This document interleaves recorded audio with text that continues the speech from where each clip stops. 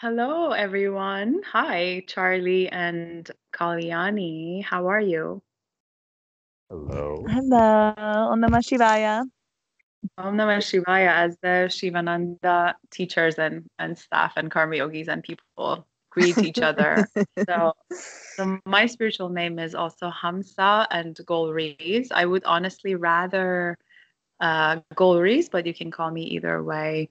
Hamsa is easier, probably.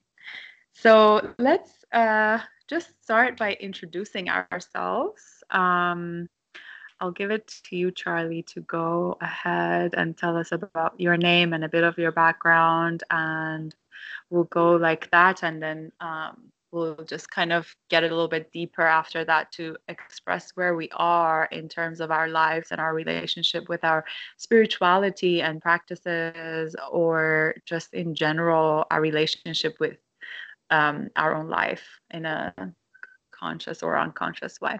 Okay. Okay. Hi, everyone. I'm Charlie. I live in Brooklyn, New York, and I'm an accountant for restaurants. And nothing that I'm saying sounds at all remotely spiritual thus far. But I've gone through a variety of different spiritual practices as well as sort of life paths and careers over the course of the last 30 some odd years. I was raised Jewish and then went to college to study Japanese and got pretty heavily into Zen and other forms of Japanese Buddhism. And then became a chef in New York, which is its own form of intense pseudo-spiritual exercise. Just because of the ultimate dedication it requires, I suppose. And then at some point, about 5 years ago, I suppose, I got heavily into yoga, more so than I had been before, and started pursuing that line of things, and wound up moving up to the Hudson Valley and doing a teacher training at a yoga studio up there and going to run the kitchen at Memla, which is a retreat center up in the mountains that is follows primarily the Tibetan Buddhist tradition, but hosts a variety of folks from all different walks of life. And that's where I met you, Golriz. Yeah. And at this point, through that experience, I learned a lot about a variety of different spiritual practices, and also in some method or in some way burnt out on intense, active spiritual practice. And so moved back to New York, became an accountant, and now have an interesting, weird, sort of very actively spiritual life that is also devoid of any overtly organized spirituality. Yeah, I guess that's a brief Do you little want intro. to, that's beautiful. Do you want to expand a bit on the weirdness of it? I think I kind of have a feeling intuitively, not knowing so many details, but I think you're spot on with that weirdness part. And I'm curious if you want to share how do you describe, because usually, we connect through our weirdness to people, I think, in a more genuine, deeper way somehow. I don't know if you have a definition for it or if it's just something on a subtle level. It's within your interactions or your relationship or mentality. But if you have something more to expand on that, I think we all would love to hear. Sure. Yeah, I mean, I could probably go on stream of consciousness on the subject for quite a long time, but I'll try and keep it coherent and concise.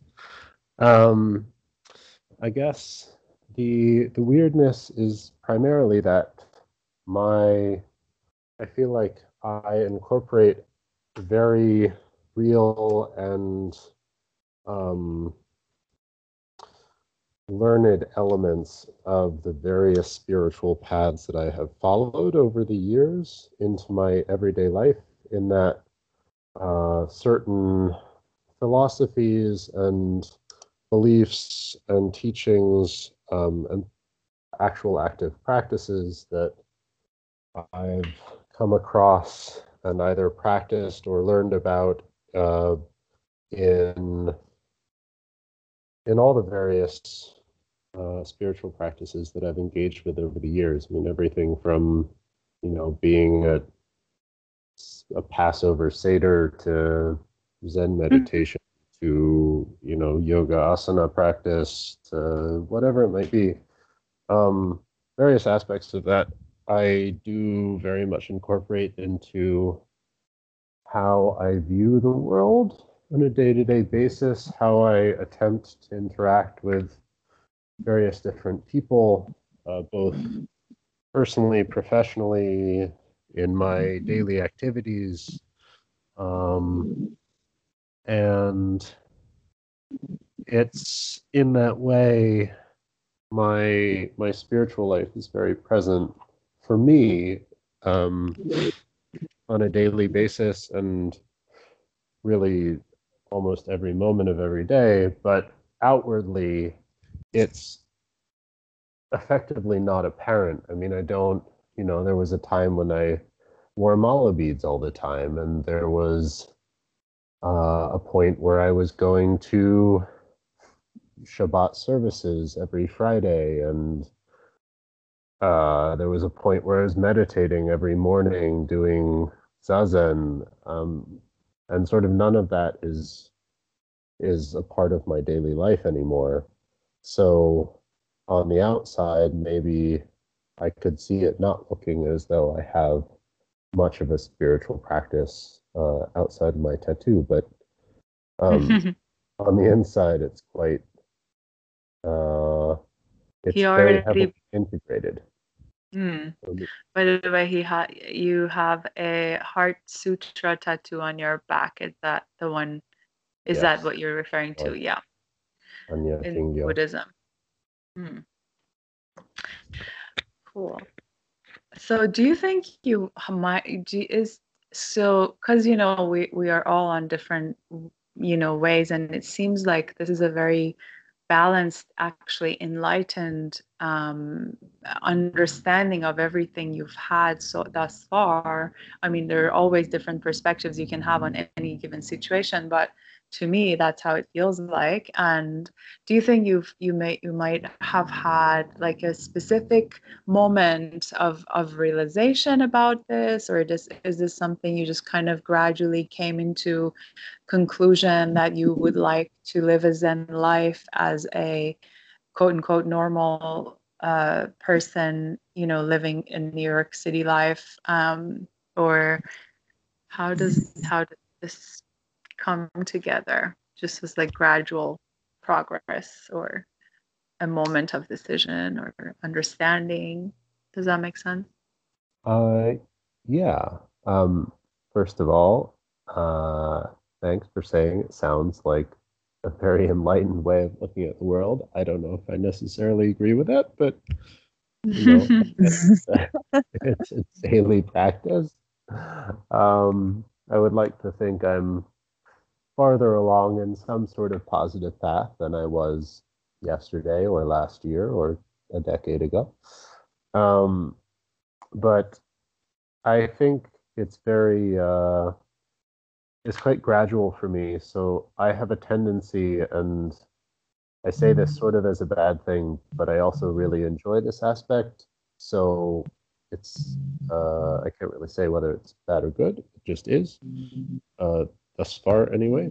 That when I get interested in something, I dive in 110% and kind of go pretty hard on it, and oftentimes burn out on it, and then sort of shift on either to the next thing or dial it back a lot and then come back again. And This is the case for spiritual practices, careers, subjects of study, activities, all sorts of things. Um, so in many ways, for the various spiritual practices that I've been involved in, I when something piqued my interest at a particular point in time, there's a confluence of timing and the people that were in my life at that point, what I had learned before, where my head was at in terms of my personal and professional and spiritual goals, sort of a combination of everything. When something came up that piqued my interest, I would quite readily follow it, uh, and oftentimes get deeper and deeper and deeper. Um, Taking the example of, say, yoga practice in general, I did some random asana classes in college and then a couple of things here and there after. I didn't even know what the word asana meant at the time. It didn't matter to me. It was just kind of a fun physical activity that some random friend had dragged me to. And then when I actually started to get into it, it was coupled with um, some very impactful uh, professional and personal transitions in my life, involving the breakup with a significant other and a professional transition and a lot of different life changes and a lot of intensity surrounding those, both physical and emotional and mental. Sort of a lot of stressors, but also a lot of drivers and a lot of motivation. And so, for whatever reason, at that point, getting involved in yogic practice, I was offered, uh, through a mutual friend, an opportunity to practice at a friend's house, regularly twice a week, and they have a very intense and uh, very deep practice in a way that I hadn't necessarily found before. Um, and got into that, got more and more and more into that. And over the course of, I guess, a 2.5, 3 years maybe, went from effectively not practicing yoga at all to practicing every single day and teaching and regularly reading books on the subject and studying Ayurveda and doing cleanses and living in near Woodstock, New York, which is, old old center of at least the American yogic community in many ways. Not too far from the ashram, and I just went full bore in that direction. And now, 3 years after that, I barely practice yoga at all. Yeah. That Sounds said, like yeah. everything that I learned along the way, which was immense. I mean, even doing it as a side project, in spite of the amount of time it took up, I learned so many things along the way and met so many interesting people, and my life will never be the same for it, and in a very good way, in my opinion. Yeah. A lot of what I've learned, I've incorporated a lot of physical practices, both in terms of how I exercise, how I move around on a day-to-day basis, how I sit, how I stand, etc. Um, all the way to how I view personal relationships, how I appreciate spiritual concepts, surrounding my upbringing, as well as what conversations with other people, how I approach professional work, how I Mm-hmm. handle stress, how I handle everything. Mm. Had a profound impact on so many different levels: diet, nutrition, all sorts of things like that. Um, Mm. my general daily activities, knowledge of like Ayurvedic knowledge of the doshas, Pitta, Vata, and Kapha, like that Mm-hmm. notion for some reason appealed to me in a certain way, and so I actually think about a lot of things in daily life in terms of their sort of doshic makeup, so to speak. Perfect. It's a useful tool for me. Um, Mm. so yeah, I mean, but all of that, it's not that it's not that I necessarily made a very conscious decision to say, okay, I'm going to Yeah. no longer practice yoga, but I'm going to take these things with me as I move Mm. on to this next phase of life. Yeah. It's been an organic transition Right. all along, into and out of, and everything that's come with me and everything that has been sort of left by the wayside and Mm.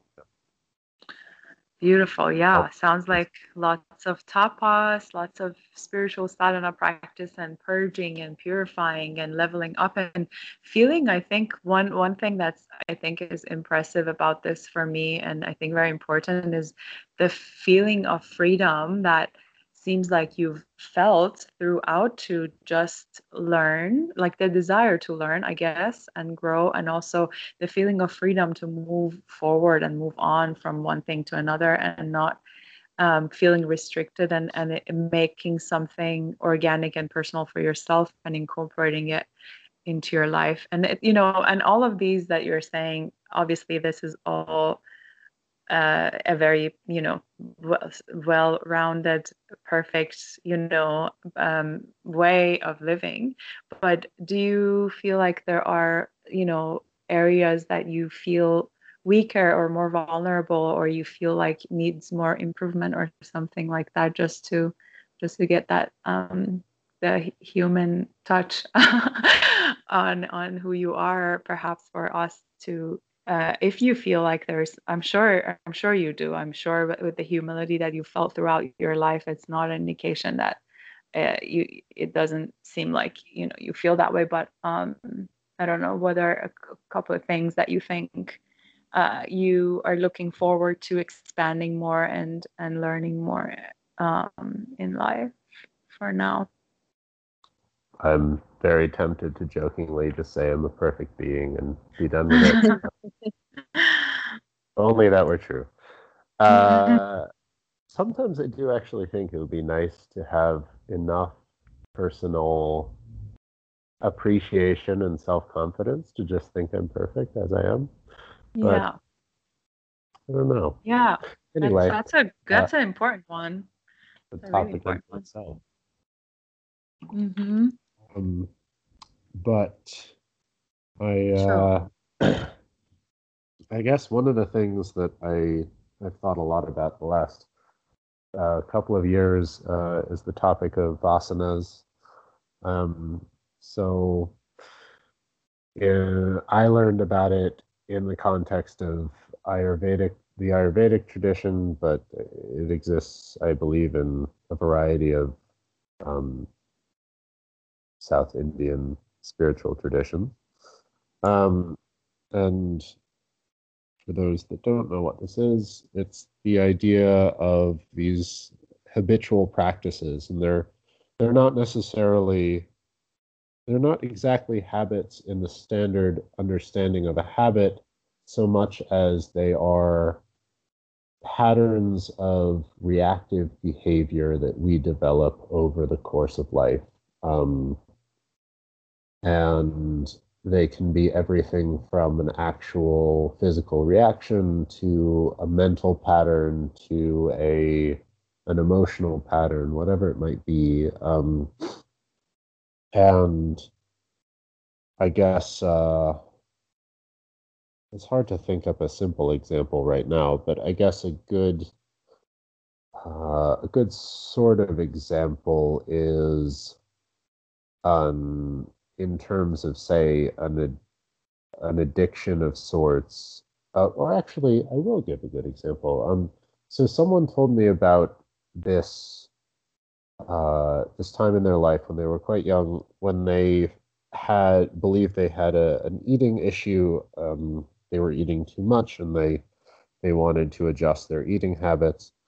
And they noticed that every time they came home from school, they would go straight to the cookie jar and get a cookie and then go sit down and watch TV for half an hour or something. And in the course of doing so, would go back and say, get two more cookies or something. And the eating of the cookies actually had there was no real joy in it. There wasn't really any conscious activity in it. It maybe the first handful of times there really was, but after that it was just that's what happened. I come home from school and my reaction, my default is grab a cookie, go sit down, watch TV, whatever. Um, and so in order to rather than trying to break the habit and stop the habit, they actually tried to change it. And so in order to do so, um, I don't remember exactly what they substituted it with, but I think it was like as an active decision upon returning from school, they went to, say, go put down their book bag in their room and pour themselves a glass of water and like I don't know, Mm. sort through uh, books or something, like something completely innocuous that really had nothing to do with the whole situation. But by simply changing the reaction to Mm. that one stimulus, namely returning from school, they then avoided the action of eating cookies. This is what in yoga they call pratya pakshabhavana, right? You exchange the habit with something else, like a negative thought pattern or negative habit with something positive. Yeah, exactly. Uh, yeah, It in Vasan, yeah. So you would like to change some patterns and habits. You're saying yes. uh, in that Um, sense. Mm. I guess for me, a lot of them are emotional patterns. Uh, Mm. Certainly, my reactions to certain forms of stress, to certain types of human interactions, particularly ones that relate to my, um, what's the best way to put it? I guess I generally give off an air of being, in my mind, sort of strong and confident, and there's a whole societal framework that I've grown up with that define what that means, and interactions with other people that Mm. go in the face of that are quite quite an affront to my ego. And So like so they would call you arrogant or something and you don't relate to it and you want to change it. Is that no, it's more situations that uh, cause me to not react in a way that is um, sort of strong or confident in oh, the general sense of things, and that oh leads okay. to a feeling of uh, shame and inadequacy, and Mm, that feeling of shame is woefully unproductive and not a mm, positive thing. It really doesn't help anybody. mm, Um, and that is, I mean, it's there's a lot more complexity to the specifics of it, but that particular or category of vasanas, I guess, is something that I've noticed and been mhm, wanting to change probably as long as I've been capable of conscious thought, even before I knew what a vasana was. mm. But uh, Well, sometimes our imperfections can be a beautiful thing, I guess. If like the rest of the society is like kind of, using the opposite of it in a negative way, sometimes you might be healing unconsciously. This might be a healer side of you helping. I'm just having a thought about it. I don't know if anybody else would agree, but I'm just having this insight of like sometimes what we think is wrong with us is actually somehow helping a bigger picture that we don't realize. And I have a lot of moments and understandings about that once in a while. Yeah, you're right though. The shame probably doesn't help. Okay, so I think we went on for a good number of minutes here, and so thank you, Charlie, so much for being so eloquent and precise and clear, and yeah, hitting all the spots. So Kalyani, happy birthday. By the way, yeah, Charlie, I'll Thank start. you. I hid it from everybody here. Nobody figured it out. No, oh, so you're right now at the ashram, about to start your ATTC tomorrow morning at the Yoga Ranch in upstate New York.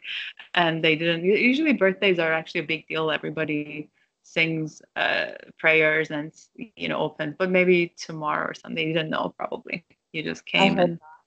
I didn't tell anybody. And speaking of vasanas, I think maybe one of my vasanas or something like that is like, I really hate to be the center of attention with like a lot of people paying attention to me. I'm going to call somebody tomorrow and make sure you have to face the vasana. And, funny though, Roger is here, and Yeah. we were talking. Him and his brother are cancers too, and he's like, "Oh yeah, well, what day are you?" And I'm like, "The 30th," and he was like, "Oh, okay." Like when you're here in the ashram, you don't really know what the date is. He had no idea that it was like, and I was like, "Oh, I'm almost what."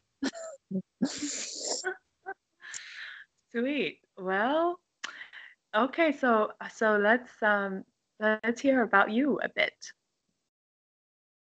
Okay, so my spiritual name is Kalyani, and I was born and raised in Middletown, New Jersey, and that's where I currently reside. Although Wait, I you're from travel a lot, Middletown? and yeah, Sorry to interrupt. I grew up in Rumson. really. Yeah. Wow. So like neighbors. 2 towns over. Yeah. So yeah, that's still where I am. Between like living in the ashrams and traveling. So my profession, how I make money to fund all this is I'm a nurse, and I'm very lucky where I don't work. It's like less than a part-time status. I can kind of just come and go as I please. I work in a hospital. So I I've would noticed. say It invokes a lot of envy, I must say. yeah. So I'm sorry, I didn't hear you. You kind of broke up a little bit. Oh no, I was just saying I've noticed it invokes a lot of envy, I must say. I'm just joking, but I think that's really great. Oh, In yoga, yeah, it's a good karma probably or something. Yeah, it's really it awesome. must be.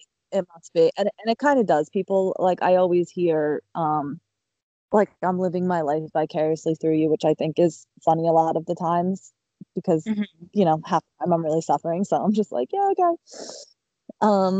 But yeah, I've been on the spiritual path, I would say like the past 3 years. I had some trauma, which I'll say I'm about to get real with you guys. In November 2015, I had a miscarriage and I had a traumatic breakup.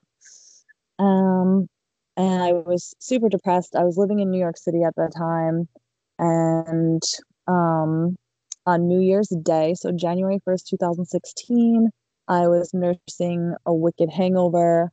I was super anxious. After drinking and partying hard all night, the next day you're just like talking about shame and everything else, just like, oh, I hate myself. And I was on Groupon, just trying to buy my way out of this feeling I was having of just complete garbage. And I scrolled upon Shivananda. It was like a weekend yoga Wow, retreat. you came with Groupon. Good to know. Yeah. So my whole spiritual path started from freaking Groupon. So, and I think I was like actually even crying at that time. Like, I was like, yeah, I need some yoga, bye. And I bought this weekend retreat, and then I totally forgot about it. Until a few months later, I got an email and they're like, it's gonna expire. So I ended up coming here in like April 2016 for the first time to the Shivananda Yoga Ranch in New York. And when I first came, I was pretty freaked out by the whole, organized spiritual community, and all this like Hinduism, pretty much that was happening here that I totally was not expecting. Because at that point, same, I had done like a few yoga classes in the gym or with friends, like not really knowing anything about yoga other than, okay, we're doing some stretches. And so I came into this thing and it was really like the Hindu religion. And yeah, just like the guru's pictures all over. And I was freaked out. And the first sat song was about celibacy. And I just couldn't wrap my head around it at all. Even though this is like, kind of all my suffering came from the problems like that came from sex. So, but still, I was like, what? These people are freaking nuts. Like, no way. And I ended up staying 2 weeks, and I forced myself to go to every satsang, every yoga class, and pretty much after 2 weeks, I like floated out of here, feeling the best I'd felt in months.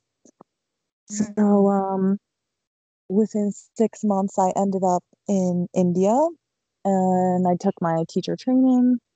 And since then, I've kind of been going back and forth between, I guess, what you would say like worldly life and living in an ashram. After I did my TTC in India, I ended up traveling India afterwards, and I went to Amma's ashram, and I stayed there for a week, and it was a super powerful experience. And I didn't realize how powerful it was until I decided to go back this year. And I spent 2 months with her in January and February at her ashram, and then traveling with her group in India on her tours, like her hugging tours. And then I spent a few weeks recently just traveling around the States, following her. So that's kind of where I'm at this point. I've experienced a lot of different yogic communities. I don't know if I could say a lot, but several. Like I went to a Kundalini winter solstice. I checked out the Isha ashram. Like I'm kind of curious and have been bouncing around to different spiritual communities. And you were saying you explored a bit of like the Native American communities as well, right? Yes, as far as plant medicine, like I did ayahuasca, I did peyote, I did like things like that. And then Native American also. Recently, I went to the Smoky Mountains. I'm also involved with this group out of New Jersey called the Order of the Blue Rose. And this is just this Christian woman who channels all the masters and specifically Mary Magdalene. And she teaches us how to clear the energy lines of the earth. So recently we went down to the Smoky Mountains, and it was super heavy actually doing all this work, kind of where Mother Jaya was blocked up because of all the massacres of the Native Americans on the land there. So yeah, I'm kind of all over with my spiritual practices. I think I've really been like seeking a lot after experiencing like some trauma. But I'm feeling now that I'm really ready to kind of like stay on one path, so to say. Lovely. But we'll And see. that's Shivananda. That's so since you are starting the advanced teacher training course, which I took in January, and I found quite a powerful practice in terms of like just deepening your own relationship with what yoga is and everything. And it somehow energetically focuses. Yeah. So that's the one you're talking about. This is Shivananda is the one you want to focus on since you are starting the ATTC and you're getting deeper into your practice, right? Well, I would consider Alma my guru. Like I considered her a like a self-realized master, and I experience really intense things when I'm with her. Um, but she teaches Vedanta, or she says Sanatana Dharma. And here's Vedanta. I think the reason I come here is like for the practice, for the actual the physical practice, which is strong here. Pranayama, the asana, like that, the strict routine, which I like because I'm totally not like structured normally. Like if there's not someone there, like you have to be there, like maybe I'll go half the time. So Yeah. I'm kind of here, I feel like, to really go deeper and like cleansing like my physical body and also, my mental body and all that. But I'm feeling like I'm always like I'm almost feel like I'm resisting a little bit, just like going to be with Amma all the time and like being one of those crazy devotees. But like my heart really calls me mostly to that path. But I kind of want to get myself strong in the physical practice. Because kind of like the practice with her is the chanting the 1,000 names of the Divine Mother, meditation, and selfless service, and just around her. So for me, like, kind of the yoga, like the asanas missing, like the pranayama, like that stuff, I feel helps me a lot. What would you say? What would you say is besides the discipline? What is do you feel like on a day-to-day basis you have a challenge besides this discipline? Is there something you feel like you are on some level questioning or struggling with, or something like that, that also keeps you motivated to want to go deeper into this? Just like in general, like vasanas and stuff like that. I mean, yeah, anything that if it pops up, I don't know. Yeah, so definitely I try to keep myself, like, I would say my vasana is like addictions to like substances. So in the few years I've definitely gone back and forth between like I want to be completely sober, and then just coming to the ashram, doing that and feeling great, and then coming out and it's just all over. You just like get back into the same life. So I would say, yeah, I'm always working on that. Like, and then I've gone back and forth between like, okay, I can have one drink, or I could smoke one joint or whatever, things like that, and then seeing how it just spirals, like it, so deep, just from this lifetime, never mind other lifetimes. So I'm always working on that, and I think I'm always like trying to work on just keeping a steady practice with meditation, and that's really challenging for me. Right. Wow, that's amazing. Yeah. Thanks. Yeah, that's really cool. Anything else you feel like you want to share about your... So it sounds like you are enjoying exploring different paths, but yet your heart belongs to Amma, who's your guru, and you are enjoying having discipline from the Shivananda practice, and you're keeping yourself and your time busy with these things so you don't go back and fall back into the old habits of perhaps addiction, or just using substances to perhaps maybe calm some like feelings of whether it's desire or pain or something like that, which we all know deep down is some sort of a probably a yearning for something more in terms of connection to yourself. Yeah, and definitely. finding Like I tend to like want to numb like the strong emotion. So yeah, I'm trying to stay away from doing that and somehow dealing with it in a way. And I feel like all these practices give another channel to that energy. So does bhakti yoga, like devotional practices, call out your name, or not Totally. necessarily? They do. I'm Yeah. definitely like a bhakti yogi. I'm like a divine mother. I would say I'm a divine mother, like bhakti yogi, and like a guru bhakti. Beautiful. Yeah. Charlie, do you have any questions for Kalyani that you think I didn't mention? I do have one particular question, which is partly from my own reference, but what is kind of if you can sum up Amma's teachings in a short piece, I would really appreciate a little summary. And particularly within that, what about her teachings and her philosophies and her presence in the world speaks to you so strongly, and why do you view her as your guru, and why do you have such an attraction to her following? Yeah.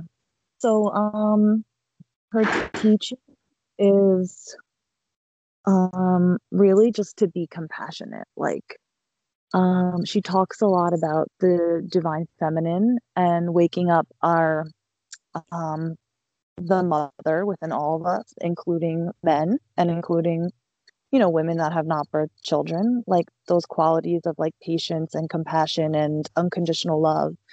Um, and she always talks about kind of like being selfless, like always, like, the secret in life, like always to help other people and being selfless.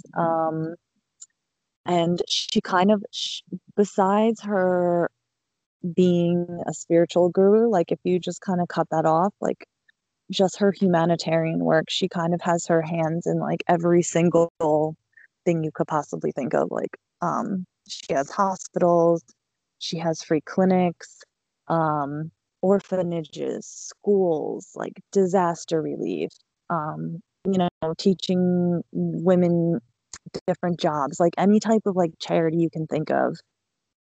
She's kind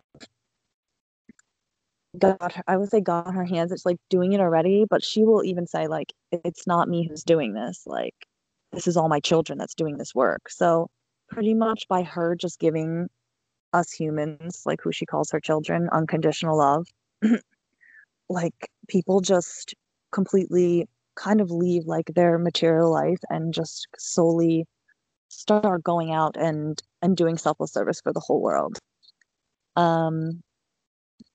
I'm trying to think what is her other thing. So she always says the prayer, like the local Babantu. So like, may all beings everywhere be happy. Like she says, like her dream is kind of for all beings to be happy and for everyone to have like the basic needs of, shelter, healthcare, food, all of that. And then on the spiritual level, like that's where it goes so deep. I'm just drawn to her. Like my first hug. So she's considered the hugging saint. Um, she's hugged 37, well, she's given 37 million hugs since she was, I think, 21 years old. She started giving what she calls darshan, so like her blessings and the hugs, every single day for the past 42 years. So that's kind of like what the majority of her time is spent doing. So when I first met her, I was super skeptical. I never seen a live master. So like people are, falling down at her feet and like looking at her crying and all stuff like that. And I'm like, what is this? But yeah, just like the unconditional love that I felt, I kind of felt as I was just like floating in like complete darkness with like stars. Like that's how I would explain it. And just like pure love, and that was kind of the start of it. And just to see kind of how she like motivates people, and yeah, talking about spiritual communities, it's a massive spiritual community. Like 3,000, I think 3,000 people live at her ashram. And Wow. like millions of people kind of going to see her all around the world. So um I don't know if that kind of sums it up in a few words. Yeah, thank you. Wow, that Yeah. does. I'm so happy. I'm gonna see her in like a couple of weeks. She's coming here. Oh, Yeah. it's and some people say like they don't feel anything, but I think it's just like just going in without expectation and just keeping yourself like clear, um to just receive whatever. um like just to give one example, recently what had happened was I was mentally asking her. So they say she can read like all your thoughts and things like that, so I'm mentally asking her like what's the best spiritual practice for me. And I ended up getting like a really long hug. So she talks that she oversees all of her organizations as she's hugging people all day, all night long. So some of the time she's talking to people and advising like while she's giving a hug. So at first when you see it, you're like, she's not even paying attention to these people. And it's like she can do many things at once. So I was getting this hug and she happened to like go into a conversation at that time. So it was a really long hug, like 3 or 4 minutes. And she turned my head like the opposite way, which she normally does. So like my right ear was on like her heart. So this whole time I'm just like listening to Alma's heart beating for like 3 or 4 minutes and trying just to keep myself clear and not be like, oh my God, oh my God. How So does she smell like? she smells like roses. She has a scent which they apply on her like over. So after you hug her, you smell like it's like this rose smell. Yeah. Um so yeah, the next day I was like, dude, what was that? That was crazy. So the next day I actually bought, they have these little like mantra counters, like little tally counter. It looks like a little ring. And her devotees, you always see them wearing them, and I was kind of like, oh, whatever. So for some reason I just picked one up, and between like the afternoon till the night, I said the mantra like 3,000 times. And I think that was probably the most I've ever said in my life. And I was even reading a book and I kept stopping the book to like say the mantra. And I've never been that kind of disciplined with the mantra. And and also I bought like something else, and they gave this book with the purchase, one of her disciples, and all kind of within that he kept talking about like repeating the divine name and mantra. So I was like, okay, this is what she's telling me. Um, that this should become one of my main spiritual practices, and I think because I'm like bhakti, it could work. So just like little things like that where you start like kind of start transitioning. Mm. And I think I told you she made my vasanas very clear without like having to say anything. It just became clear in my own head, like, oh, okay, this is what I need to work on. And it is so uncomfortable. Like, so yeah, yeah, I feel like I get some type of progress more of just from being around her. Yeah, Mm. spiritual path, whatever I that means. guess I guess that does explain what a guru might feel like to a person and like, what kind of experience, right? Charlie, would you say? Because I haven't had this experience, I don't think, with the person necessarily. I haven't had. I guess I've had some experiences that I would say are in a similar vein, but certainly not not quite the same, and not on such a deep level, or not such Mm-hmm. an intense level, perhaps. Um, Mm-hmm. I'm curious, when did all this happen? When did you first meet her? So I first met her in January of 2017. I stayed with her for a week, but still at that time I was I knew the experience was powerful, but I felt very uncomfortable being at her ashram. Um, because I had come from the Andaman Islands before that, which are in India, like right by Thailand. And I was with like friends and I was drinking and partying and blah blah blah. So when I got to her ashram, it's like such a high level of like Shakti there. I was super uncomfortable. Um, I was like uncomfortable with like her devotees are very intense. Like they'll tell you in a second like what you're doing wrong. And then they'll be like, that's what Amma says. So you're very much like, oh, like, why are these people telling me what to do? Like this is and there's a lot of really mentally ill people there. Um, so I was just after a week, I was ready to go to Shivananda, like in Kerala. I'm like, get me the hell out of here. This is so weird. Um, but it it stayed in the back of my mind, like for this whole time. And then when I went back this year in January, so this year is the most amount of time that I spent with her. When I went back this year, when I was going back to India, I was really only planning to stay at her ashram for like a week or two, and I had 2 months there. And I didn't know why I was going back to India again. I'm like, this is like the third time. This is what am I expecting to find? This is ridiculous, or whatever. So I go there, and the first few days, my mind is going crazy. Like, what else can I do? Should I do like an Ashtanga retreat? Should I go to the Himalayas? Like, what? There's so much stuff to do. And I just decided after a few days, like, you know what? I'm just going to stay with her this whole time and just like let the process work on me. So Mm. that's what I did. Hmm. Wow, that's so cool.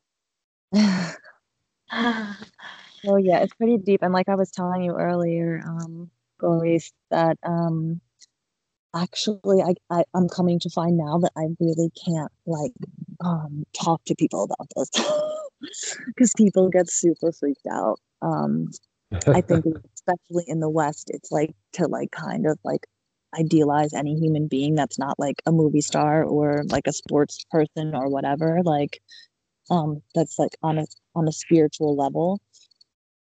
You know, yeah, people just get super freaked out and just I think get really just like think it's complete bullshit or get really judgy or so I'm kind of learning, I don't know, just like not to really Yeah. tell people. Do you have like, I'm curious, like, do you have sometimes visions or intuitive feelings of like, not to want to make it like a past, future, present thing, but do you kind of, how does it feel like? Where do you think she's taking you with this, all of this? I mean, how do you wonder? I mean, So I'm very I'm mesmerized by your experience. Let me say that. But yeah, so this yeah. sounds super like spiritually immature or something like that because like compared to people that are on the path for 20 years or something like that, like I feel like she can actually like masters do like lead you to like a self-realization and Mhm. just becoming a better person like in general, Mm, to like we talked about this like the family life versus like giving yourself to the world, like when mhm, she makes people swamis or sannyasins or whatever, she's like, mother is so happy today because like mother is giving her son to the world. So um kind of just like being inspired to I guess just like help where you can. yeah. So it's a And more then like what I hear is that it's more of an that, oh, are you there? yeah, sorry, Oh. what did you say? Oh, I was just saying what I hear is that it's more of a spiritual experience rather than, or an inner experience rather than like to define it in an outer world. It seems like, it's hard to explain it because it would just take the shape and form of becoming sannyas or having these words. But at the end, like the magnificence of it is the whole relationship and I mean the bhavana or the attitude and the I don't know, something divine that happens. So that I think on its own is sufficient. Yeah. Totally. But that, and even I could get freaked out about that. Like, one of the times at her ashram, I remember feeling like, because, like you all start, you're all wearing white, you're all doing the same thing, you're all saying Om Namah Shivaya, and just you start to do all the same things as each other. And at one point, I felt like I was completely losing myself, like just this one day, and I felt like I was losing my personality, which is really Yeah. the ego. And I was really freaking out. Like, do I want to, I kind of have these experiences a lot where it takes me a lot to come to her, or I'm resisting. Um, and yeah, I've had times where I start to feel like, my personality, where is it? And like, I don't like all this. Um, and then I start to kind of like back up from it a little bit. But like, if kind of the whole purpose is to lose your ego, then it's like, this is what's happening. Yeah. But yeah, it can, like, I've been freaked out, like, or just like seeing the things that are going on, um like magic like type of things, and you're like, what the hell, like, how can this be happening right now? Hmm. It's kind of cool. Very cool. Yeah. Well, no, I And what think about it's my love? Is it your turn to talk? yeah, I could we can, I guess, edit it and or take these parts out and make it an hour, but um so I don't know if it's too late for you guys or not. We can continue this type of conversation probably also in another time. Yeah. I What mean, I don't is have it? it's 11:11 your time probably. Oh my god. Of course it's 11:11.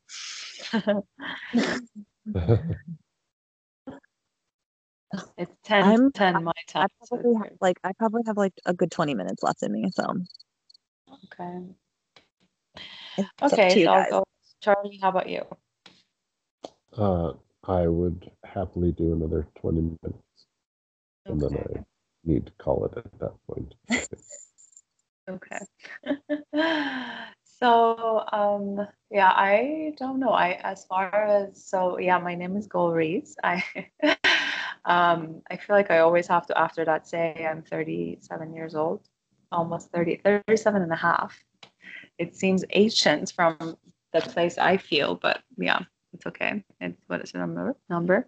I was born and raised and grew up in Iran, in Tehran, during war. Like we were in war until I was 6 years old when the war ended. Born to young parents and lived with my grandma until my parents separated. Then lived with my grandma till I was 13, and then pretty much did whatever I wanted to in Iran after that, from 13 to 18, since my parents kind of were busy with their own growth process, and they trusted me somehow. They thought she's pretty calm and seems sound enough, so she's gonna do better than us. Let her do what she wants. And they wanted, when the parents separate, they each of them want of your attention. So um, yeah, so I feel like I was pretty spoiled until I was 18, and I basically didn't want to pass the university exam, which is really difficult, and I had a green card, so I moved to US, to San Diego, and I had some like second cousins there, and I lived with them for about 6 months, and then I separated, and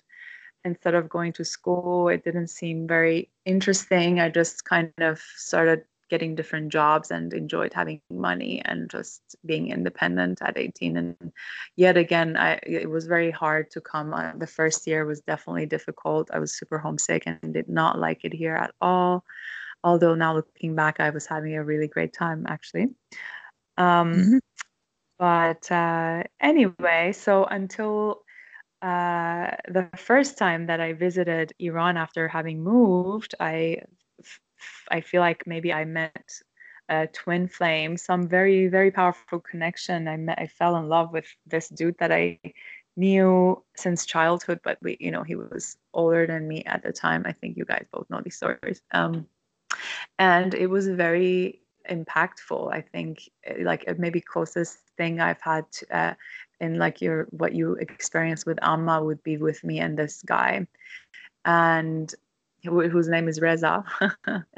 And so yeah, we were basically together like for 2 weeks. That's it. And I left, came back to US, and 3 months later, I heard he was with somebody else, and I asked him. He didn't tell me the truth, so I broke up with him. But went quite down in terms of just heartbreak and darkness and just kind of losing myself. So weird now that I'm saying it. And I was like drinking a lot. And like for like 2 years, I was blacking out all the time and just like nothing was working. And I was a different person. I would hear stories of like my drunkenness, and yeah, I recognize it. And apparently now I know that those are some sort of entities, or like in a different way to describe, they're like these thought forms like that are very dark and heavy, and they come and attach to your aura, and they feed off of you being addicted to something or abusing a substance or something like that. So raising vibration definitely helps. So with that, I went back to Iran to visit and to figure out like what was this case, who was this guy, and I stayed. It was supposed to be a couple of months, but my dad saw that I was not in a good place, so he didn't. He kept me there. So a year later, I was with him actually, and I got drunk. And the next day, with his reaction, I realized I need to change everything right now. And I did. And that day, I went and I found this energy healing teacher who, did like an energy healing session on me, which completely transformed everything. I remember going into his room and feeling so ashamed and hating myself and just unworthy of everything. And then afterwards, just this light came back and I was there again. And that weekend, we had tours. And anyway, long story short, I quit everything to energy healing heavily, like Charlie says, for 4 years. Like that's all I did. Like that's all I did basically. And I kind of was in this weird relationship with that guy from far. And it was a weird one of those like tamasic, we describe as tamasic teachers. He had a lot of tendencies of those things, like his ego was feeding off of meeting a lot of maybe beautiful women who were in a vulnerable place coming to him. And he I mean, this was from me observing him with other people. I'm not saying that I was one of them, just but he was also in touch with me, and it was weird. That's another kind of book on its own, that relationship from far, long distance. um and so yeah, so I stopped and I moved back to US, by the way, in between all of these, and I worked for his family for a little bit. But then I stopped contact with all of that energy healing community, pranic healing, which I really appreciate. They really gave me a great basis. So this all happened when I was 23 and went on until I was like 27.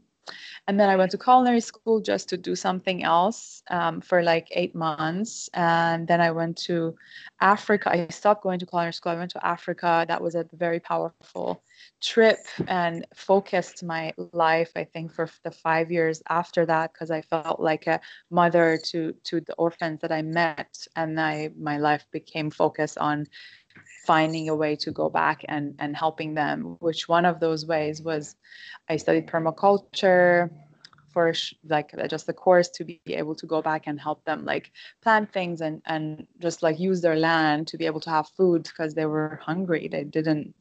And because of that, I went to Hawaii to learn how to farm.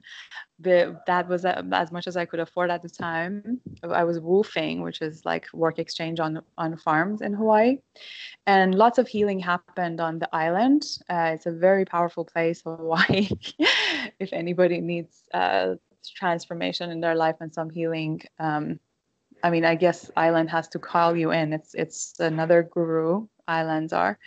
And then I kind of went went nuts, and I was like, I just want to travel. Why am I waiting? What am I doing? I need to fulfill like certain things that are calling me really strongly. So I moved to Argentina, and then moved to Peru, and then Colombia, and then came back to US again, and just kind of worked around, drove around, was thinking about, opening maybe a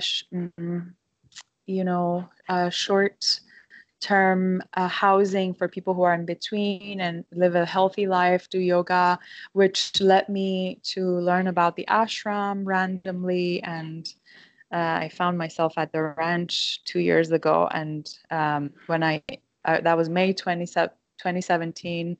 I did my teacher training course in June of 2017, and then, sorry, 2018 was it? No, 2017, yeah. And then I stayed for a year after that. And then after that, I went to Menla, where I met Charlie in the August of 2018. And then I did my advanced teacher training course in January in the Bahamas. I've been around, oh my God, I've been moving so many times. And then I committed to 6 months of city center, which was supposed to be New York City. And now I'm in Chicago, helping running the center for another 5 weeks here. So that's kind of the story, the gist of like stuff that has happened. As far as where I stand, having stayed around in Shivananda for the past, I think, 2 years very closely. I mean, I need some air. It feels like I'm very, very grateful for all the teachings, all the people who've seen me in my heart before I saw myself, and they kind of help you become more and more who you are, whether it's us like having through these interactions, just opening space. Like Swami Paramananda has held a massive amount of space, I think, for me, just seeing me in truly in who I am and allowing me to be that around the ashram, for example, or the teachers or whatever. But I'm in a place where again, I want to explore my own creativity with life and relationship, and taking more charge, and seeing reflections of what's been given to me as a jiva. And you incorporate things, and I'm very curious. I think human connection and these conversations we have, and just there is a lot of potential. There's so much buzzing on planet Earth, and especially with us, um, people who care and who would like to care more, and who are aware, and who love, I think, consciously with intention, especially, or not. Like, I was just, I think, messaging Charlie today about how I want us to explore a subject of compatibility, because I keep finding myself matched and in a place where I'm big time challenged, and it feels like, why can't I find a common, although I've lived with thousands of people, I've shared homes with so many people, really, like throughout my travels and stuff, it's still like, yeah, I think maybe that's the universe's sign of telling me, having my own space is a super important thing, and I need to focus on materializing that and just creating my own life the way I want it, because I've been kind of like a gypsy, moving around, probably running away from something, but also searching for something. And, theoretically, we know that that's us. Anyway, so yeah, I don't know if that's good. I was just gonna say something about like the running away thing. Like, it's like, is it running away? Like, sometimes people would say that to me about coming to the ashrams and stuff, like, oh, you're running away. But like, essentially, you're really facing yourself, I feel like, in these times, like with way less distractions. And Mhm. You're right. I think so. You're it's right. just, yeah, I don't know. And I would totally be Oh, down yeah. for the compatibility conversation. Who are these people? I Why think that is a is this very reflection? interesting topic as well. Great. I know that it's going longer, but like, I think we should continue on what the disillusion, I can't say the word disillusionment. That's not the word. With like the spiritual communities with you guys. I don't know if you know what I'm trying to say. Like, what's the the thing that started to make you like not be attracted to it or something in that way. Yeah. No, So I for don't know if that should be a whole nother conversation or I think so. I yeah. think that's a big topic. Yeah. So it was a nice introduction to you lovely Right. humans. Yeah. And we have more people to come and do the same, and we have some more editing and stuff. But I think, yeah, it's a good way for us three to kind of like get there and then start just picking topics now with this background. Although I don't know if it matters. What do you guys think? Do you think really backgrounds matter? Maybe they do. They do a little bit, but not too much. I think I mean it's good to know like kind of the background. I don't know. I think it's good. But then Yeah, I again, think it's I know very nothing about any of this. interesting. Mm-hmm. I think it's very interesting, and I think it gives people context. I mean, both the listeners and each other context for where where our various opinions and thoughts come from, and True. allows. I think a lot of human connection is centered around common experience as well. So it gives us things to draw from. I mean, prior to this conversation, I did not know that Stephanie and I were neighbors. Um, Yeah. It was amongst funny many when other I heard his things. voice. I'm like, there's some like familiarity in his voice. Like maybe I know Is it the you. accent or something? Maybe I don't know. Who's I to say don't, it's I mean, possible? I don't hear it. I don't know. It's a soul thing. Yeah, maybe it's from like a soul connection from another life or something. Who knows? Space, Oh, that little the mixed love-hate relationship that all New Jerseyans have with New Jersey. yeah. Like we can talk a lot of shit about New Jersey, but if anybody from like not New Jersey talks about it, we get so pissed Hell off. no. Hell no. Yeah, I think I've Especially like Jersey kind Shore. of relationships over that when I was drunk. Friendship. Don't you talk shit about New Jersey? Only I'm allowed to do that. Oh my. So I hope you guys can say some prayers for me because I'm kind of nervous about the ATTC. That's your It's gonna be ego great. being nervous. No, my ego's very nervous because, like I've already expressed to you, I'm not super like asana strong, and I know all these people here are like. I mean, I don't know for sure, but I feel like they are, and I don't know. I'm just like whatever. My ego is nervous about that, but I'm like, you know what? Everybody has their own strengths and weaknesses, so like, Yeah. This is your experience. They are just some they're just some characters in your movie or some, characters in your video game. Like this is your thing. I mean, yeah, I'm not trying to say they're not real or anything like that. Of course they are, but um it's going to be so internally for you. I feel like it's going to be internally entertaining at least, or if not focused enough that yeah. you'll see it I wouldn't feel the matter. same, and I also feel like it's a huge blessing that I'm kind of just like, it's so nice to just be here for a month and also not doing karma yoga, even though it's going to be more intense. But it's like Yeah. trying not to be like, oh my god, what's going to happen? This is crazy. It would be nice to start the mornings with Sham. He's so sweet and just lighthearted. Yeah, it's gonna be So good. yeah, let's keep in touch and let us know how the editing or whatever goes. Yeah. It was so nice chatting Um, with you guys. you too. Yes. Good to meet you. I had the thought too near the end of that conversation that we should probably do some sort of uh, introductory piece on the podcast itself and what we're going to be discussing and all of that. And maybe, I mean, that might be something that sort of takes a couple of conversations to figure out exactly how it's gonna go.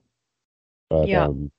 It would probably be good just to provide a little context and then maybe even come up with sort of like a 2-minute intro blurb that happens at each time. Definitely.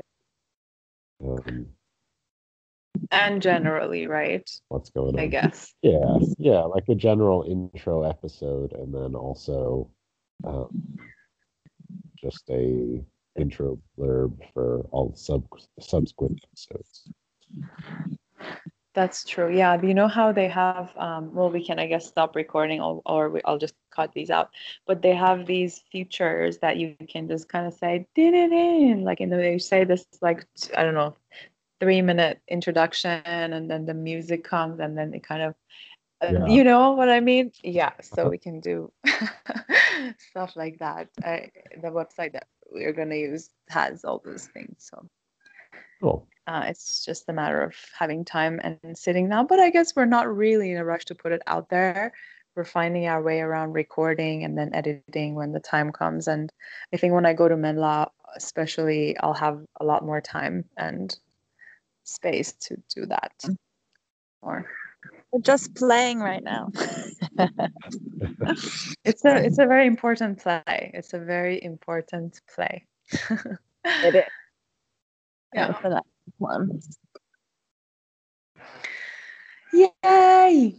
Well, happy birthday and have an amazing ATTC. So your day off, do you know when is it? No, I don't know yet. I Okay, have so I'll just find message out. us, and then yeah, maybe we can find a time to converse about these introductory sessions and just some sort of plannings and things. And honestly, if people don't respond within the next couple of weeks, I think we should just what do you guys think? I mean, there's how long do you think it's okay for them just to linger on the side, and whenever they want to join? Because then they would be kind of behind and all these stuff. I mean, What? I I think that's fine to some extent in that, if we have a core group that's here consistently, and then other people that sort of hop in for a conversation here and there, I think that's just Yeah, fine.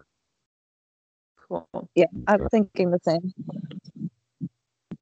Great. Yeah, that's